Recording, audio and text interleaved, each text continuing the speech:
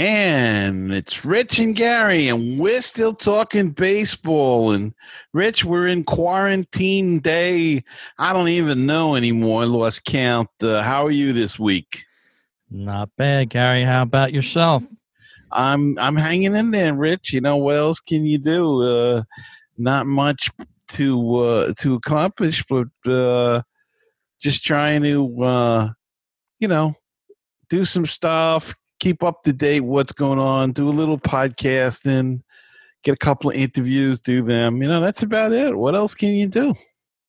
Yeah, thank goodness for our hobby with blogging and podcasting here. We had about a half hour tune up before we did this podcast, and we always press the envelope. We try to bring us our product the best to the listeners, and we hope they appreciate it. And you may not always see it or hear it because sometimes we have to abandon it, but we do try to do some different things. And we were playing with some video and audio stuff today, and it just didn't seem to work out. But I do like the background you created there for yourself. Yeah, for the video version, I figured, let me give our listeners that are watching on YouTube over at MLB Baseball Talk Radio show a treat. So I figured, let me move my studio from my kitchen for my normal view of the refrigerator and the back counter, and put something up a little bit nicer for this. But yeah, time has afforded us to go into our hobbies. And I gotta say, I've been listening to a couple professional, I use that in air quotes, podcasts by some of the journalists and people in the business. And I got to tell you, I think our show sounds so much more professional than some of these podcasts. It's amazing. I mean, the other night I'm listening to the show and I'm like, I can barely hear this guy. He sounds like he's on the kitchen floor, like 12 feet away from. Well, it's funny that you mention that because I noticed I'm watching the news, and of course now when they do a lot of interviews, and a lot of these shows on the news channels, they do tons of interviews, and they've got everybody coming in by Skype or whatever. And I noticed the same thing. I said, man, their sound is horrible. You'd think they, hook a microphone up to your computer, but you got these echoes and all this other stuff. And I said, man, it's not that much, just stick a microphone in and even a lavalier or something, Yeah. There's a definite increase in quality. It goes from night to day. So, like you said, you hear some of these professionals, and you got to give it to the sound people that are back at the studios, the professionalism of those people. And our podcast, we've been doing it for years, so we've gradually made it better over the years, right? Because we wanted to. And hey, it's April 15th, normally tax day out there. Right. And I got a little deposit in the bank today. I got a nice little notification in the morning. I got a lot more money that I can spend on some of this podcasting. Well, if you need any help. I got the stimulus. Oh, did you? I don't want to discourage our listeners from please checking out our Patreon site or coming over to our anchor.fm/baseball talk radio show site, where you could also donate as well. But yeah, it was nice to get that stimulus finally. Heard about it so much. A lot of rumors going around that it's taxed. You're going to have to pay it back. All false. Just wanted to let our listeners know. It's an emergency payment, no tax, and glad to get it. And I'm sure that you've got some bills that it is already aiming for. Sure. Yeah, the bills keep coming in. But hey, how about it being Jackie Robinson Day? We're going to start off with great news on the podcast today, because we're going to... And then it'll go downhill. And yeah, after about 15 minutes or so, we're going to take that roller coaster ride. Yeah, Jackie Robinson Day, and of course the most confusing day in baseball for me because everybody usually wears number 42, so Yeah. you can't tell who anybody is if you don't know their faces. But any idea what they're going to do this year? Being that there's no season, I guess they'll have to do something once the season starts. In reference to Jackie Robinson Day? Yeah, I would think so. No. I don't think so. I think this is the designated day for it. Got an email from MLB, the celebration all day on MLB Network, from basically the time we're doing this podcast in the morning, right on through the afternoon and evening. They've got plenty of plans laid out for that, and plenty of programming and things all centered around it. I really don't think they're going to revisit it if a season starts, so we should enjoy it for today, I believe. So we're not gonna. I'm just playing with some lighting here, so we're still playing with stuff as we go along.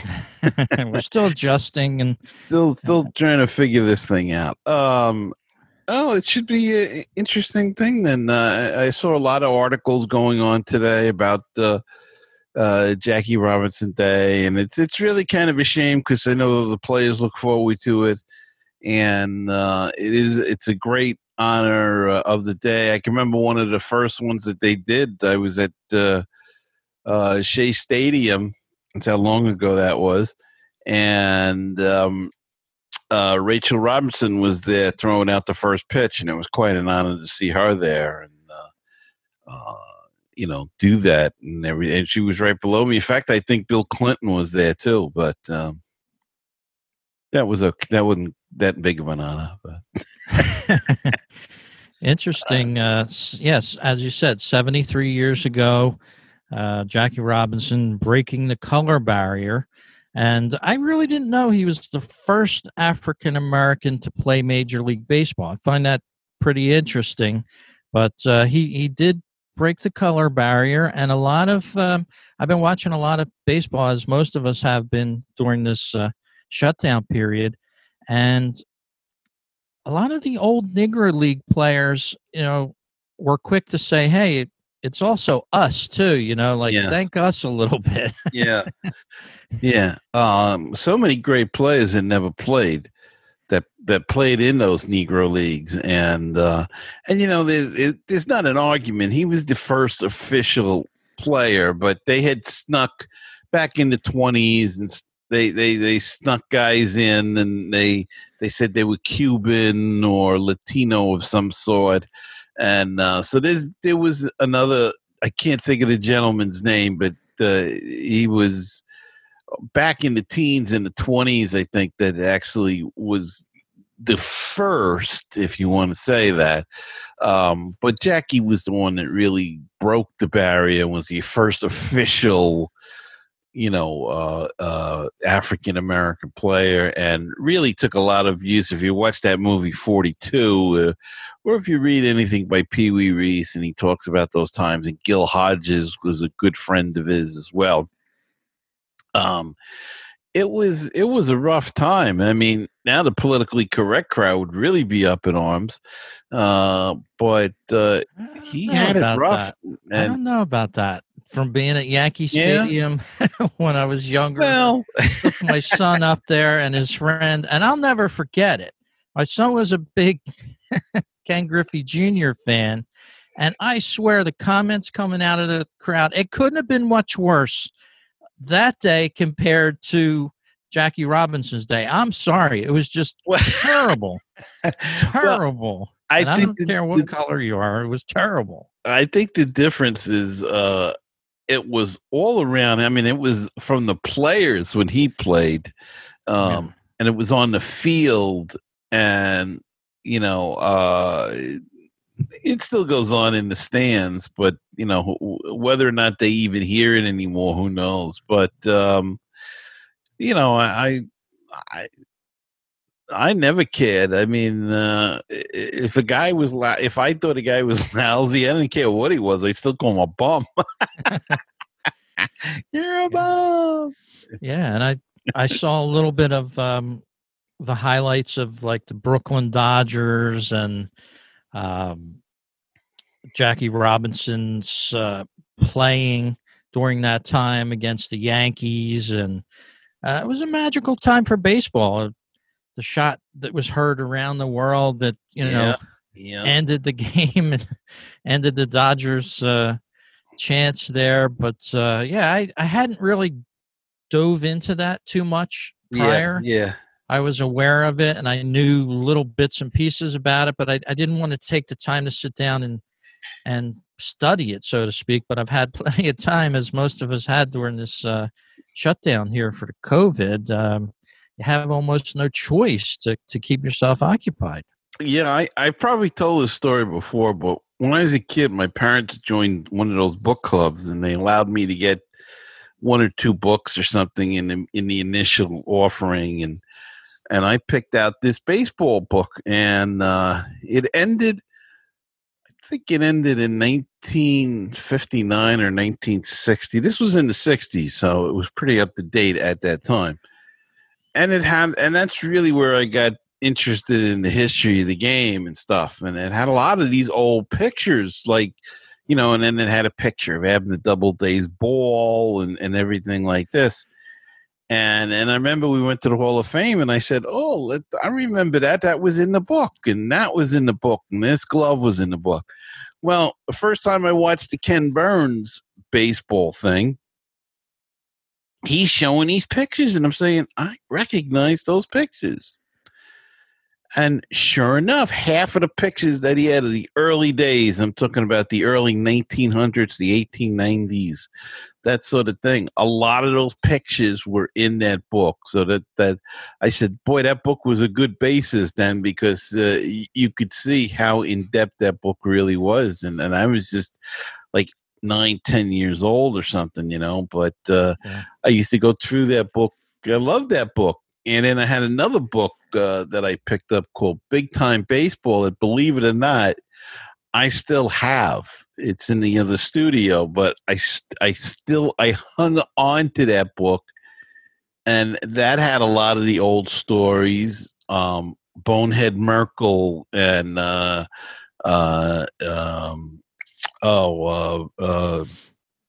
can't think of the double play combination. Eva's the Chance. What's the first guy's name? It'll come to you. Yeah, it'll come to me. But anyway, it had a lot of the old stories, and that went up to 19. I think it ended with Mazeroski's. They did some World Series stories, and ended with Mazeroski hitting the home run. That was the last blip in the book. And what was interesting, and I remember, it's funny how you remember it. They had pictures of the stars of today, and it was Harmon Killebrew was in there looking so young, but he was in a Washington Senators uniform. That was before they moved to Minnesota, so it was just an interesting thing, and I'll have to bring that book out one of these days. But the history is great. I love watching those old films. I love watching the Babe run around the bases. I just wish they had more of that and more games, the whole game. Complete style game. I would have loved to see more of Garrick and of Ruth and those guys. We can see Ted Williams, and even there's not a lot of full games that you see. Yeah. But those guys, the 20s and the 50s, especially in New York, was really, the 50s was the golden era of baseball in New York City, between the Giants and the Dodgers and the Yankees. And I mean, there's another great book, if anybody ever wants to read it, is The Boys of Summer, about the Brooklyn Dodgers. Terrific book. And I think there's a documentary out somewhere. Maybe you can look at Netflix or Hulu or something. They may have it. That was terrific too, about that. And yeah, there's so much of a rich history with baseball. It's unbelievable. Yeah, as you said, the 50s were a magical decade, as it were, even in the U.S. with the cars. The car designs were awesome. Everything just seemed to be blossoming after World War II. Things taking off, developments constantly.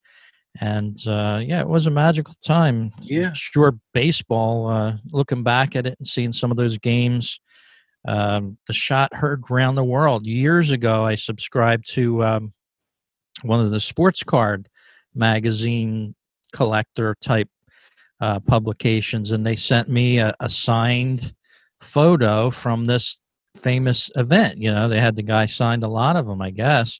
Bobby Thompson. And I have it stashed away somewhere still, and goes down the history. It's just part of the lore of baseball. Well, here's the funny thing, and I didn't find this out until after he passed away. My wife has a friend, because Bobby Thompson lived in Staten Island. Mm-hmm. My wife has a friend, and Bobby Thompson was his uncle. Oh. But he didn't know him that well because he was a little older than he was older when he became an uncle. His parents had him late in life, but there you go. But I didn't find that out until afterwards, or else I would have had him on some show. Yeah, of course. You had an in. Yeah. That would have been a real coup having Bobby Thompson on, but even that, interesting stories about that. I mean, there are I don't know how many variations of the call, because it was one of the first games they broadcast. So every network or something had a crew there, and then there was a radio crew. And of course, we all remember the famous call is the Russ Hodges, the Giants win the pennant, But we digress. And there was some sad news this week in baseball as well. If I'll start it off. I know we've got a couple of stories, and it's a shame, but it is news. It is about baseball. And Hank Steinbrenner, the brother of Hal Steinbrenner, who's really the managing partner and running the Yankees, passed away this past week. Non-COVID related, by the way. They made a point of that. They didn't really say. I think he had an illness he's been battling for quite some time. He passed away at the age of 63, as did Jim Fry. Remember Jim Fry, the manager of the Kansas City Royals and the Cubbies and other teams. He passed away at the age of 88. He was the vice chairman of the Somerset Patriots, an independent baseball team that is very successful, plays in the Atlantic League of Professional Baseball. He died Sunday, I believe. They announced it on Tuesday. So our condolences go out to the families on that. And I think you've got one too, Rich, right? Yeah, I just wanted to add a little bit about the Steinbrenner passing. 63 years old, which isn't very young. Yeah, isn't that old at all? Yeah. I was at the Yankees facility for the first time down in Tampa, and I saw a picture of Mr. Steinbrenner there, and I'm not so sure. There seemed to be a couple people walking around that looked like him, so I don't know if maybe I happened to see him when I was down there. I'm not sure, but there was a couple executives that sort of walked into there at one point. But what a shame. He lived in Clearwater, which is right across the bridge from Tampa, and just gives you a little sense of how fragile life can be. Yeah. How you need to take care of yourself and all. But, yeah, the next story is one that I just found this morning.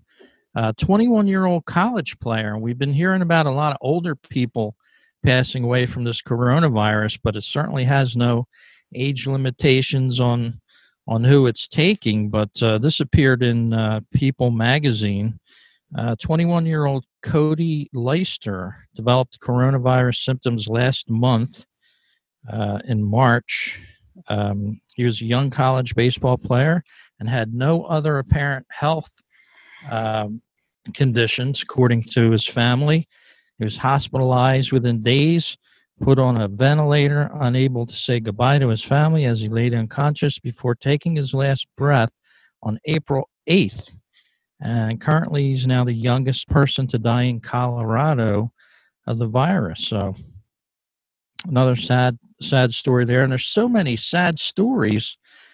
These people, the policemen, firemen, bus drivers, the transportation people in the healthcare industry. It's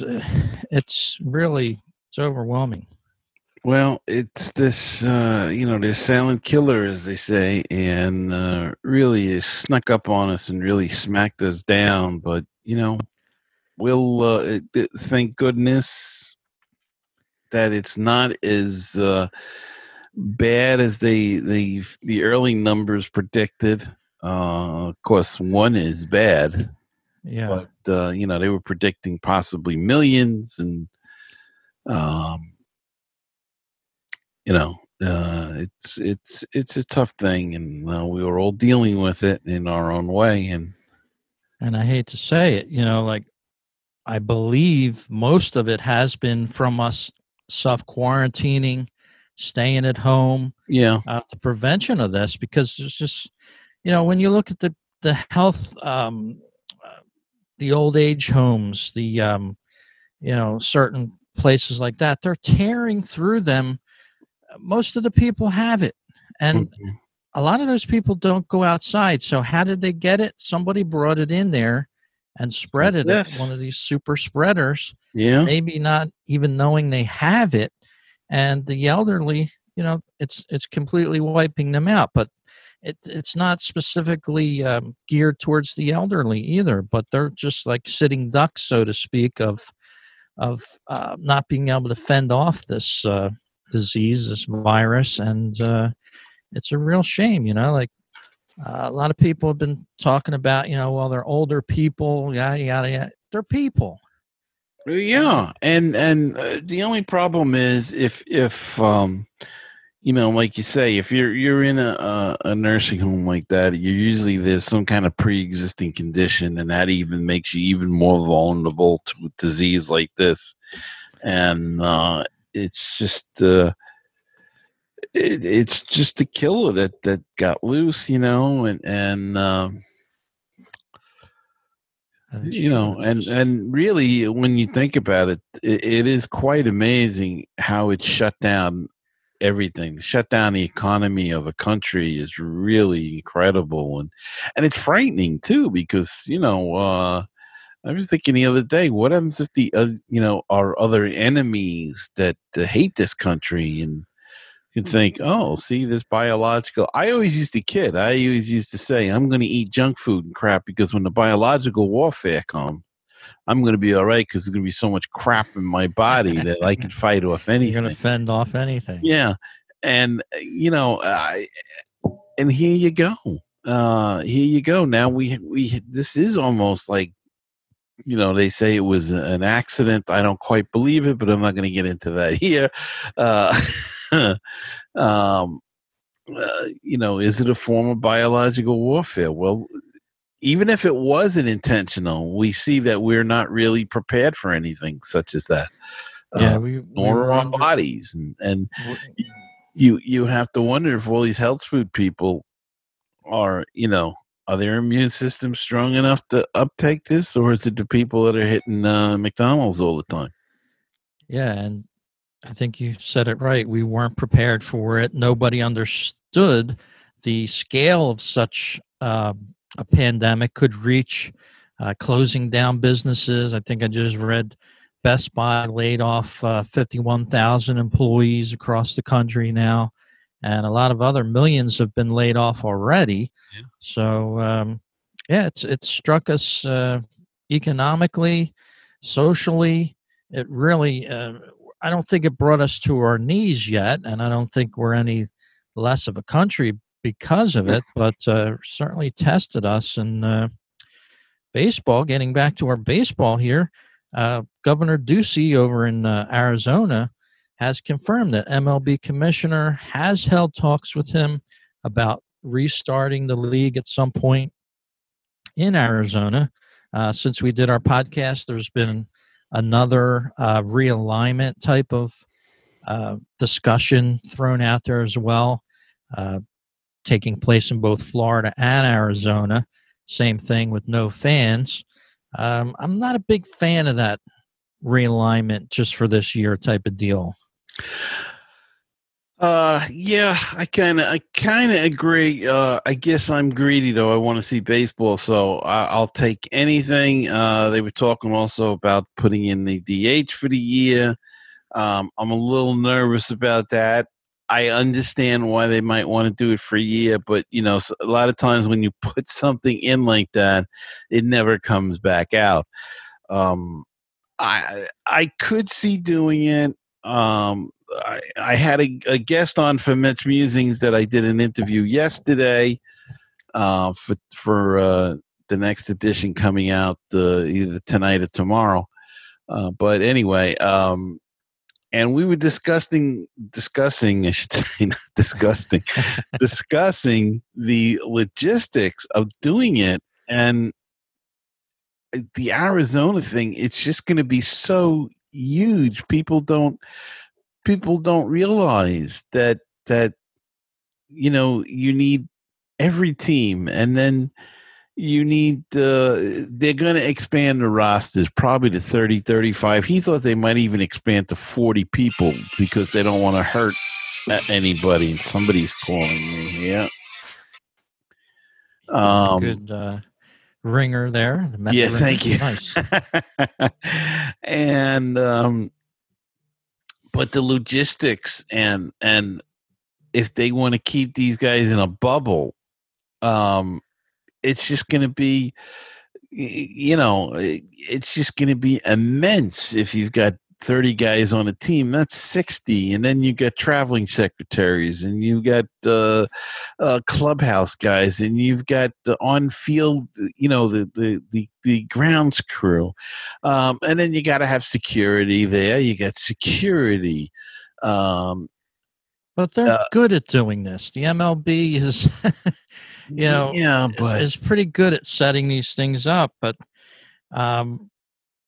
when is the question? And the governor down there in Arizona says he has had talks with Rob Manfred about proposals with all 30 teams playing there. He said, quote, "We have the facilities that are here. We have the hotel space that is here. We want to make sure the metrics and the data are proper before we're able to go forward." Of course. Right. But logistically, I think they can pull it off. When you think of 30 teams traveling across the country for a better part of 7 months a year, they're pretty good at working logistics out, I believe. But that's in an open society. We're not so open now with all the restrictions, and they want to try to quarantine these guys. And I think so they don't get out to the public, or the public doesn't get to them. Apparently, I don't know what the reasoning is. And that's where the real logistics problem. How are they going to keep these guys in a bubble? And then it involves all these other people. So do you keep all these groundskeepers away from their families for months? Do you keep the players away? They're already rebelling against. They don't like that idea. I don't know if it's feasible. Some of them do, some of them don't. Yeah, some of them do, some of them don't. I don't know if it's feasible. That's why I think maybe the Florida and the Arizona is more feasible, because they were talking about playing 3 games at I still call it the Bob, the Arizona Stadium. I don't know what they call it now because it's a dome stadium. But just think of the logistics of that. I mean, are they going to sanitize the locker room between each game? It's 2 locker rooms, and I don't know. I just think I think if Florida and Arizona, it makes more sense to me to take the realignment and do it that way. But it doesn't really change anything as far as quarantining players. Well, it spreads it out It more. splits it up between Florida and Yeah. Arizona. But I don't buy the realignment part of it. It's just, I do want baseball, but I don't want it to change so dramatically. I get it. Because you want to see the Mets play the Phillies and the Nationals and exactly another season of playing the Yankees and for the Phillies and the Baltimore Orioles and people like that. That doesn't excite me too much, But yeah, as you said, baseball in any form would be nice, and we're still a far way away from that. We're doing the podcast here April 15th. Quarantining probably 3.5 weeks now. Yeah. Oh, you froze on me. Oh, there you go. You're back. Before anything like this would happen. So, and then they'd have to, they need at least 2, 3, 4 weeks of training to get back or to get to some semblance, because they don't want to put these guys out there, especially the pitchers without, I think we're going to see a lot of 4-inning starters in the beginning to get loose. And, at this point I'd be okay with that because I understand it. They're not ready and you don't want to rush them and God forbid hurt somebody. I wonder if they would change something if a starter is dominating through 4 innings, he gets the win, instead of the going 5 or whatever, just to and if they make 7-inning games, which is another thing they were talking about for double headers. I know they do that in the minors, so I'm accustomed to that, but I don't know. Well, I just think we're so starved for something that whatever they come up with, we'll accept and enjoy because we just want to see it. Yeah, that's true. And speaking of seeing things, have you checked out any of the Players League in reference to the MLB The Show going on mainly at different websites online? The players, one from each team, have been playing one another in the baseball video game world. Have you checked any of that out? I have not, but the other night I did SNY.com here in New York, the Met station, but it's on their website. They play every game of the season and they're simulating it on MLB, The Show. And I actually was sitting there watching it, and I said to my wife, I said, look how desperate I am. I'm actually watching somebody playing a video game, or however they do that. Mm-hmm. They run it, the games, and I'm watching this game here, and it's not even real. But I have not watched the players playing it yet. No. Yeah, I've streamed a few of the games on my website at fightingphillies.com for the Phillies player, who is Rhys Hoskins. So it's mildly interesting. Keeps you actually see the player playing it, or is it just the game? What are you seeing?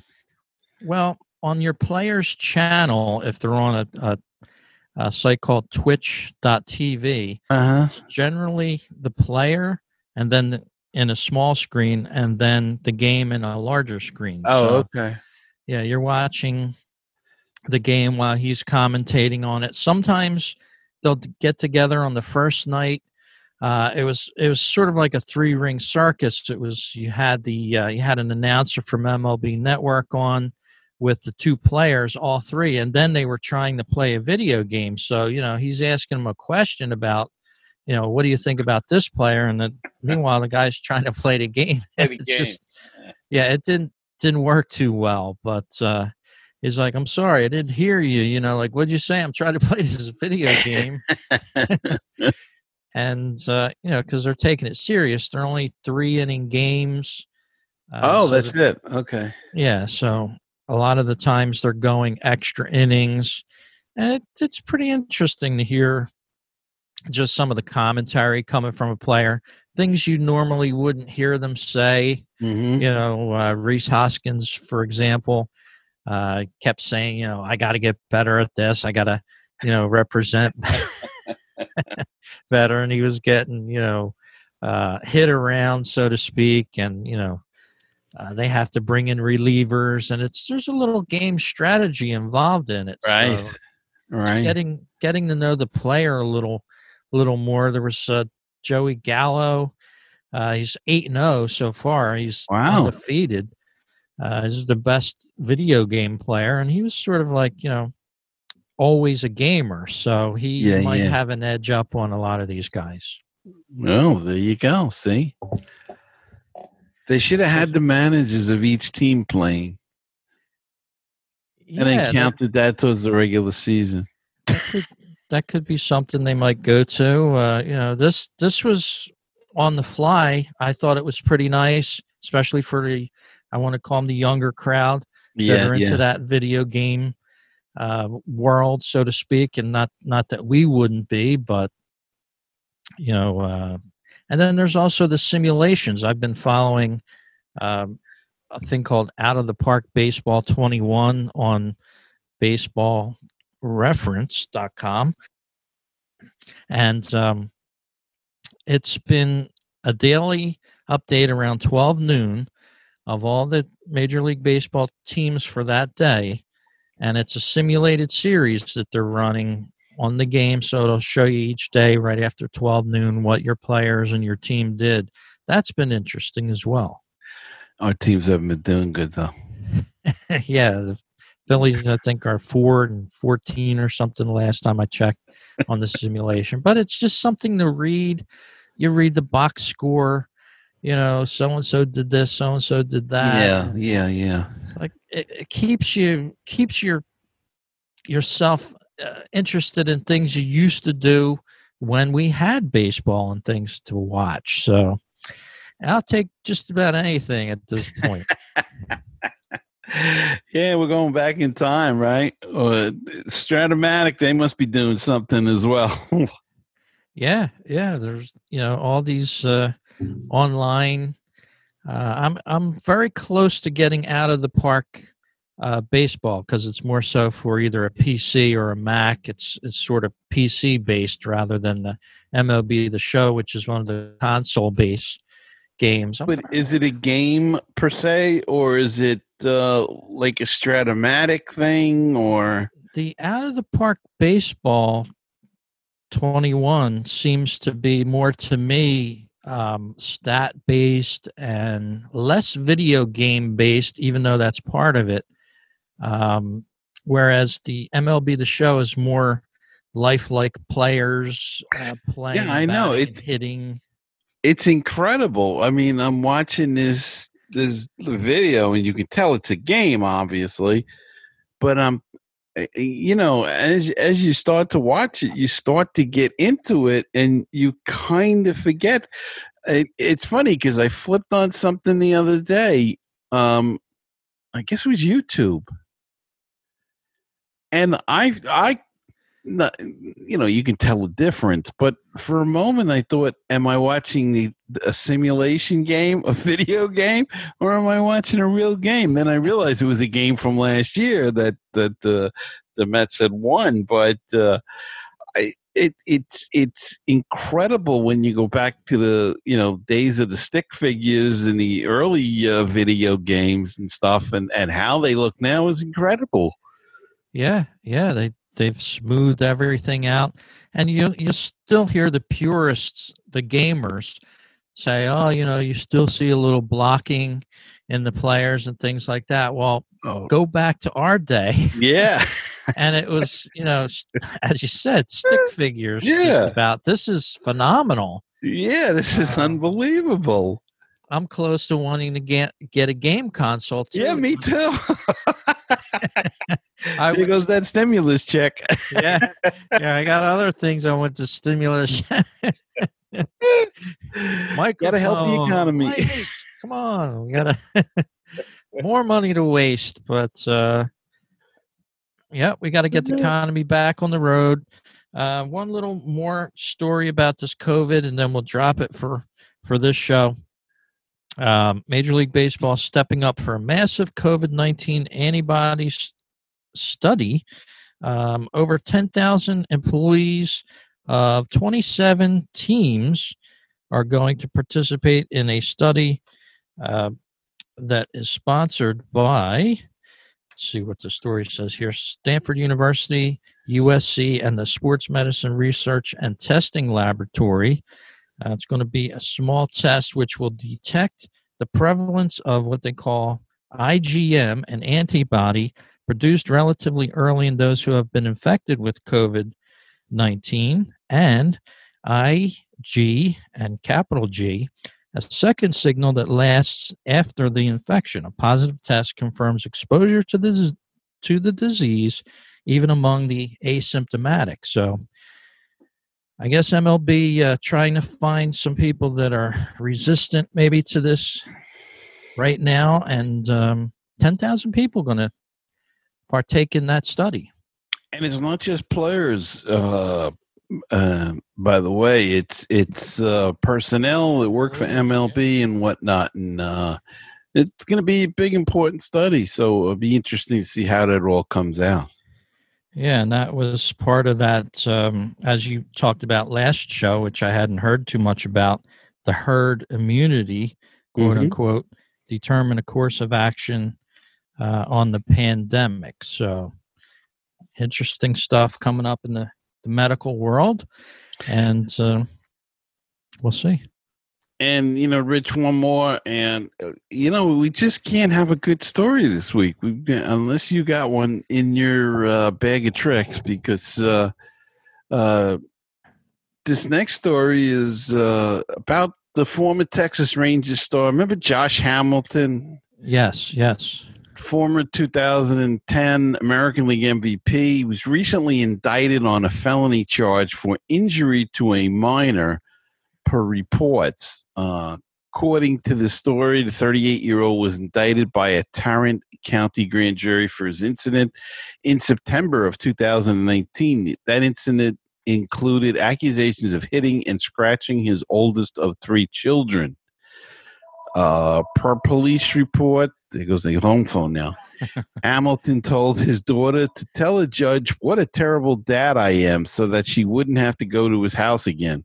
According to the warrant, Hamilton threw a full water bottle at his daughter's chest. Also included in that was a report that Hamilton took a chair out from underneath his daughter.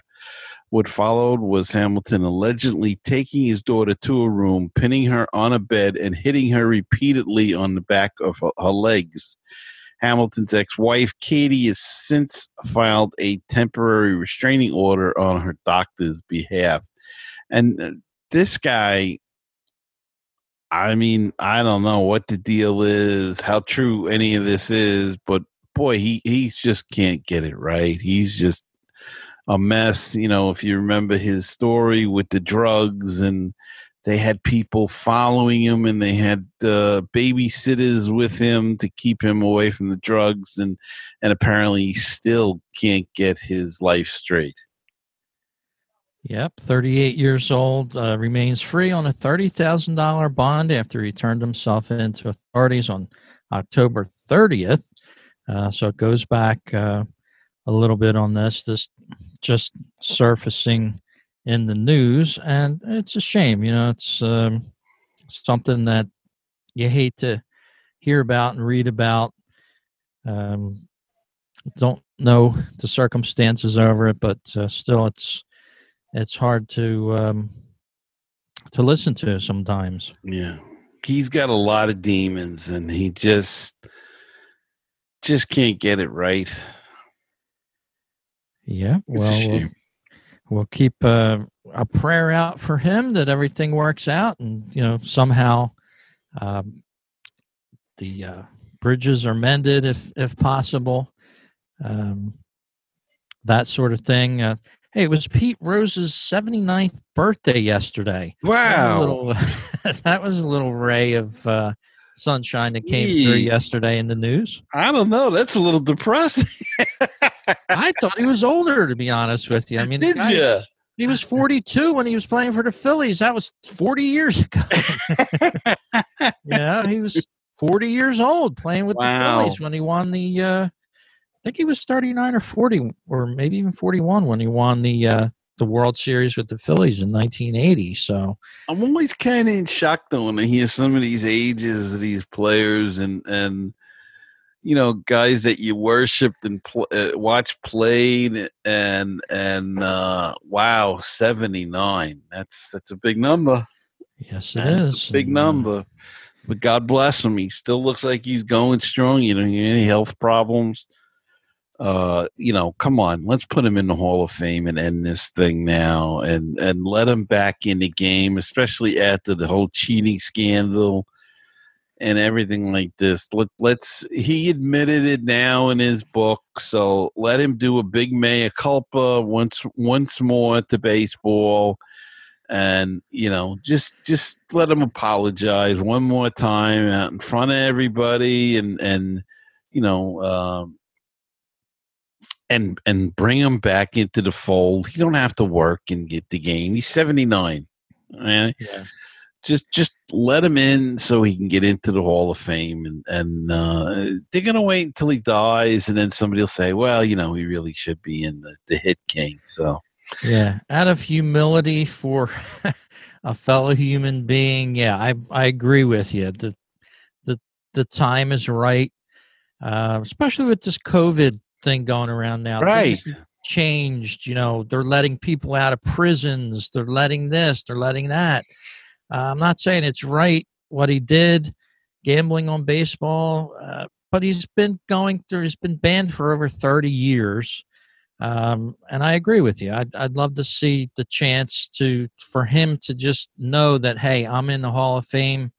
It would mean the world to him. And, what is it going to mean off of the backs of anybody out there that still has an axe to grind with Pete Rose? I mean, bury the axe, go on with your lives, let him be a Hall of Famer, and let's, end the silliness. Exactly. I couldn't agree with you more. I mean, the guys that hit it. Look, the Hall of Fame is supposed to be about what you do on the field, and there was none better.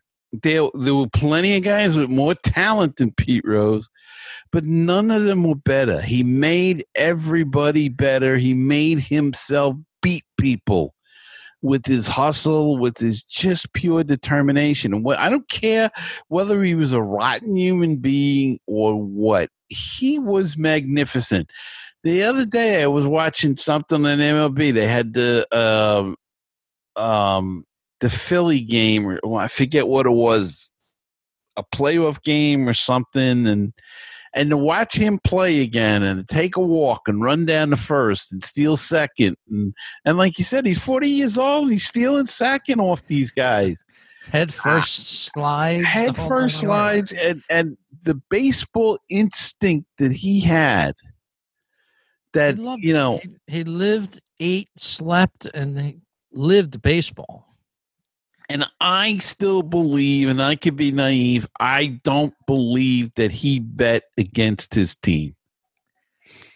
Yeah, and it's a shame that he even did that, it is a shame, but betting in general in games is not a good idea. Right. It's silly. Take it from me. I've done a little bit of gambling since New Jersey's got the online for free with the sports, and I caught myself saying, who cares who won that game? Why did I even bet that game? I'm not going to do this anymore. And I just stopped. I was like, you know what? Like, who cares? Go play the slot machine. It's a lot more fun. Now, am I banned from baseball for life because I bet on a baseball game? So look, they did it. They banned Mickey Mantle and Willie Mays that one year because they were getting paid $100,000 a year as greeters for a casino. But those guys, they didn't have the same, They didn't make money like they do today. Exactly, they didn't have the same opportunities that today players do. They weren't as educated as today's. A lot of these guys today go to college or drafted out of college. Those guys were drafted as especially like a Willie Mays. He grew up in Alabama, I think it was, or Georgia. Where did Willie Mays grow up? Well, anyway, he was dirt poor, and this was his way out of that. Mickey Mantle grew up in Oklahoma as a dirt poor. His father was a miner, and he did it to avoid that. Well, he was a great player, but you know what I mean? Like you said, these guys weren't highly educated. Somebody's handing them a check for $100,000 to stand there every so often and shake hands or go to a thing, and yet they came down on top of them. They weren't betting. They were just representing a casino. And then the ironic thing nowadays is with Major League Baseball and the NBA owning shares in these betting things, these sports kings or whatever the heck they're called. And I don't care how you slice it. We've discussed this a million times before. It's betting. And you can call it fantasy. You can call it whatever you want to. You're supporting and you're owning betting parlors almost, and you're taking money from people that can least afford to. That's right. Sometimes, and so if you're going to do that, then let Pete Rose in. That's. And I'll get off my soapbox now. And I'll just end the podcast here by you brought up Willie Mays, and you put a light bulb off in my head as a kid, and I think I've told this on this podcast before, but we've done the show for many years, so we always have new listeners, so I can keep repeating my old story. But I remember growing up outside of Atlantic City, and as you said, Willie Mays worked for Bally's Corporation, and he went around to different functions and parties and things like that and mingled with the people, and he was at a benefit softball tournament one evening in my small town right outside of Atlantic City. And I actually sat next to him in the bleachers, a chance of a lifetime, something that'll never be done again, obviously, because I'm older now. But I looked over at Willie Mays and I just noticed his World Series rings on, and I was just in awe. I was like, wow, I'm sitting next to Willie Mays watching softball. It was amazing. Did you talk to him at all? A little bit, but I was so young that, what could you say as a young person? But I was, Did you get his autograph or anything? I don't know if I even asked him for his autograph during that. I don't believe so. But it was just nice to, mingle and sit next to him. And I knew he was, a luminary in the baseball world. Yeah. And I was just like in awe of like, hey, I'm sitting next to Willie Mays. Wow, that's something else, let me tell you. Yeah. So, what's the oldest autograph? Are you an autograph guy, or were you younger? A little bit. My mom used to get her to get my autographs if she could. She worked at the first casino in Atlantic City at one point, and they used to get a lot of the baseball stars in there, and she got me quite a few autographs from players like that. But I was never an autograph hound. It's a lot of work. It is a lot of work. If you want to go out and get them yourself, yeah, it's hard work. It's not easy. But back then, I didn't have a pen. I was a kid. I didn't think of Willie Mays, and nobody else was really bothering me anyway. But it was just like, it was pretty cool. I remember myself looking over at his rings and all, and I was like, man, this is pretty cool. He had a suit jacket on and all. But, if it weren't for things like that, you wouldn't see some of these players. You wouldn't get around them.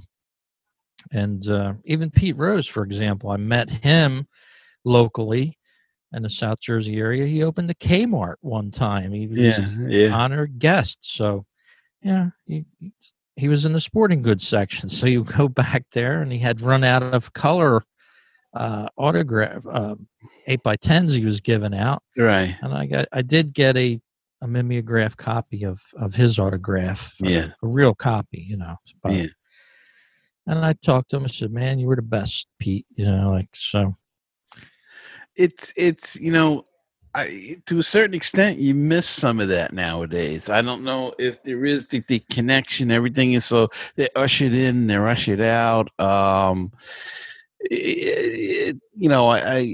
you read like I said, The Boys of Summer is a great book, and you read about how these guys used to walk through the streets of Brooklyn to go, from Ebbets Field to their houses. They lived right in the community, and then we go, hey, how you doing?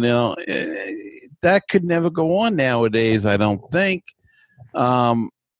Maybe in their community, where they live, but everybody lives all scattered now. It's just a different time. And then you do meet some of these guys, and some of them are nice, some of them are not. I mean, I met Ron Darling at a book signing, and couldn't have been nicer. I had interviewed him, and I reminded him that I had interviewed him like a couple of weeks before, and we had talked about my mother had a picture taken with Babe Ruth. Everybody knows that story. And I brought the pictures with me because he was very interested when I was interviewing him. Mm-hmm. And he got so interested in the pictures when I was there that they had to come over and they had to say, we got other people online, because he was taking so much. Him and I were talking so much that it was like crazy. Other people were waiting behind us, and he was like, "Oh, look at these pictures! Yeah, these pictures are great." Yeah. So when he's asking me when to take place, and we were having a regular conversation, but. Very nice guy. You guys and then I've heard lunch sometime, maybe. Yeah. Then I've heard stories about other guys like Keith Hernandez, great announcer, but not the nicest guy in the world. Mariano Rivera, not the nicest guy in the world. In fact, he did a book signing, and I'm not sure. I'd have to ask my friend Jeff of Baseball and Barbecue. I forget the story completely, but I don't know if he never showed up for the book signing, or he had signed earlier the books, or he was there, but he wasn't signing the books. The books were already signed. He just handed you the book or something or other. But, sometimes you have to go a little bit out of the way for the fan. I mean, we still pay the salary. We still are. And, who knows, maybe this COVID virus thing will have an impact on them, in that if they're playing in front of empty stadiums, they'll realize how much important the fan is to the game. And maybe that'll help bridge the gap more between the fans and the players. Yeah, and I think the players know that to a certain extent. But bringing you back to the MLB, the show with the players playing, you can see some of that in the chat rooms that are going on at twitch.tv if you want to check it out. It's usually around anywhere from 6 p.m. to 9 p.m. is when they're starting these games. But in the chat rooms, you'll see all the, and I want to call it stupid questions that people ask. Like, hey, what's your favorite dinner? This, that, or the other. Like, I mean, I can imagine that gets old after a while. And being a player or anybody in a public figure type of job, I could see somebody getting a little like dull-edged around people, like, don't ask me such silly questions, but yet, that's what people do. So I see both sides of what could be the story with that as being not cold, but, after a while, I guess you get tired of it. I guess so, and I can remember listening to a successful podcast, and I'm not going to mention it with. I don't even remember the name of it at this point in time, but that was the kind of questions that they asked. What was your favorite movie? What's your favorite color? And I'm thinking, do they really want to answer that? And yet, some of them seem like they enjoyed it talking about that stuff. Right, because I guess it was, the hosts were around their age and everything, and I'm thinking, but. And it's promoting them to an audience, so to speak, in a certain way with an interview like that, as opposed to, Joe in the corner saying, hey, what's your favorite color? Like, what's it to you, But, it's more self-promotion at that point, I think, on a a syndicated show, and I've seen them as well. Like silly questions. Yeah. And all, but I think they understand that's more so like They're just promoting their brand and all of that kind of stuff. Yeah. All the, it could be. It could pushing be. their egos up a little bit, and But anyway, we made the best of this podcast. Well, certainly we had a lot. It is amazing how there's still a lot of stuff we can talk about. I don't know as we go on whether or not. We'll fun. We'll just chat then, and I think it'll be fine. We always seem to put together a nice content. And by the way, before I forget to mention, please give us an email, Gary at baseballtalkradio.com or Rich at baseballtalkradio.com. We used to hear from a lot of people out there. We know there's still a lot of people out there listening. So drop us a line one day if you want. We'd love to hear from you. Yeah, and please listen and subscribe because, to be honest, listenership's down a little bit. And I noticed I've spoken to people on other podcasts, and they're getting the same thing and different theories. Some people think that a lot of people listen. A lot of people listen during their commute, and being that we're not commuting anywhere, that's hurting, and we understand that. But don't forget to tell your friends and family about us, so we can keep doing this. We want to keep doing this. We want to keep talking baseball during this time and beyond, and so but we don't want to. Well, we do enjoy talking to one another. We like to have other people in on the conversation as well. That's true. I thank you all for joining us for this podcast, the Baseball Talk Radio Show. You can find us over at anchor.fm/Baseball Talk Radio Show. We're on all the major podcast aggregators there, Google Podcasts, Spotify. So please check it out. Hit the subscribe button, as Gary said. You can subscribe to the show and become part of it with a small monthly donation if you'd like over at our Anchor site. Send us an email. It's been nice, the show, Gary, and I can't wait to the next one. Me neither, Rich, and I'll see you next time.